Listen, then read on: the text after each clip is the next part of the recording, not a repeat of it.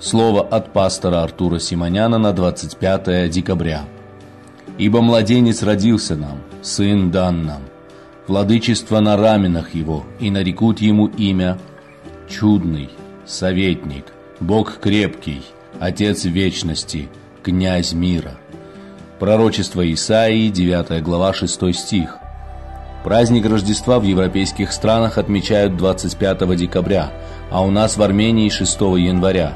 В Библии не указана конкретная дата рождения Иисуса Христа.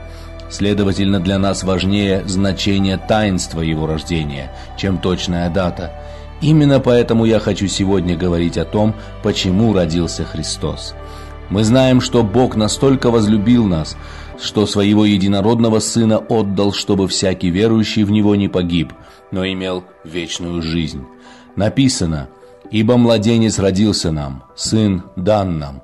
Возлюбленные, нам от Бога дан подарок. На плечах военной формы бывают знаки отличия, погоны, которые указывают на то или иное звание военнослужащего и его власть.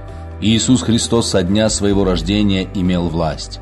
Пророк Исаия говорит, что владычество на раменах его, и нарекут ему имя Чудный, Советник, Бог крепкий, Отец вечности, Князь мира. Вот что дало нам рождение Иисуса Христа. Мы имеем чудного и крепкого Бога, советника, дающего дельные советы, Отца вечности и Князя мира. Некоторые религиозные организации утверждают, что Христос не Бог, но ведь в Священном Писании ясно написано, что Он будет Богом крепким. Распахните двери перед Князем мира, примите Его под свой кров, потому что Он принесет вам счастье. Возлюбленные, поздравляю вас с праздником Рождества. Пусть Святое Рождество даст вам веру, надежду и спасение, чтобы вы стали истинными наследниками вечности. Благослови вас Господь, живите и действуйте в этом году так, чтобы в следующем году, в день рождения Иисуса Христа, могли смело встать перед Ним и сказать: «Господь, все, что я совершил в этом году, я дарю Тебе, чтобы прославилось имя Твое и в этом мире, и в моей жизни». Поздравляю со святым Рождеством.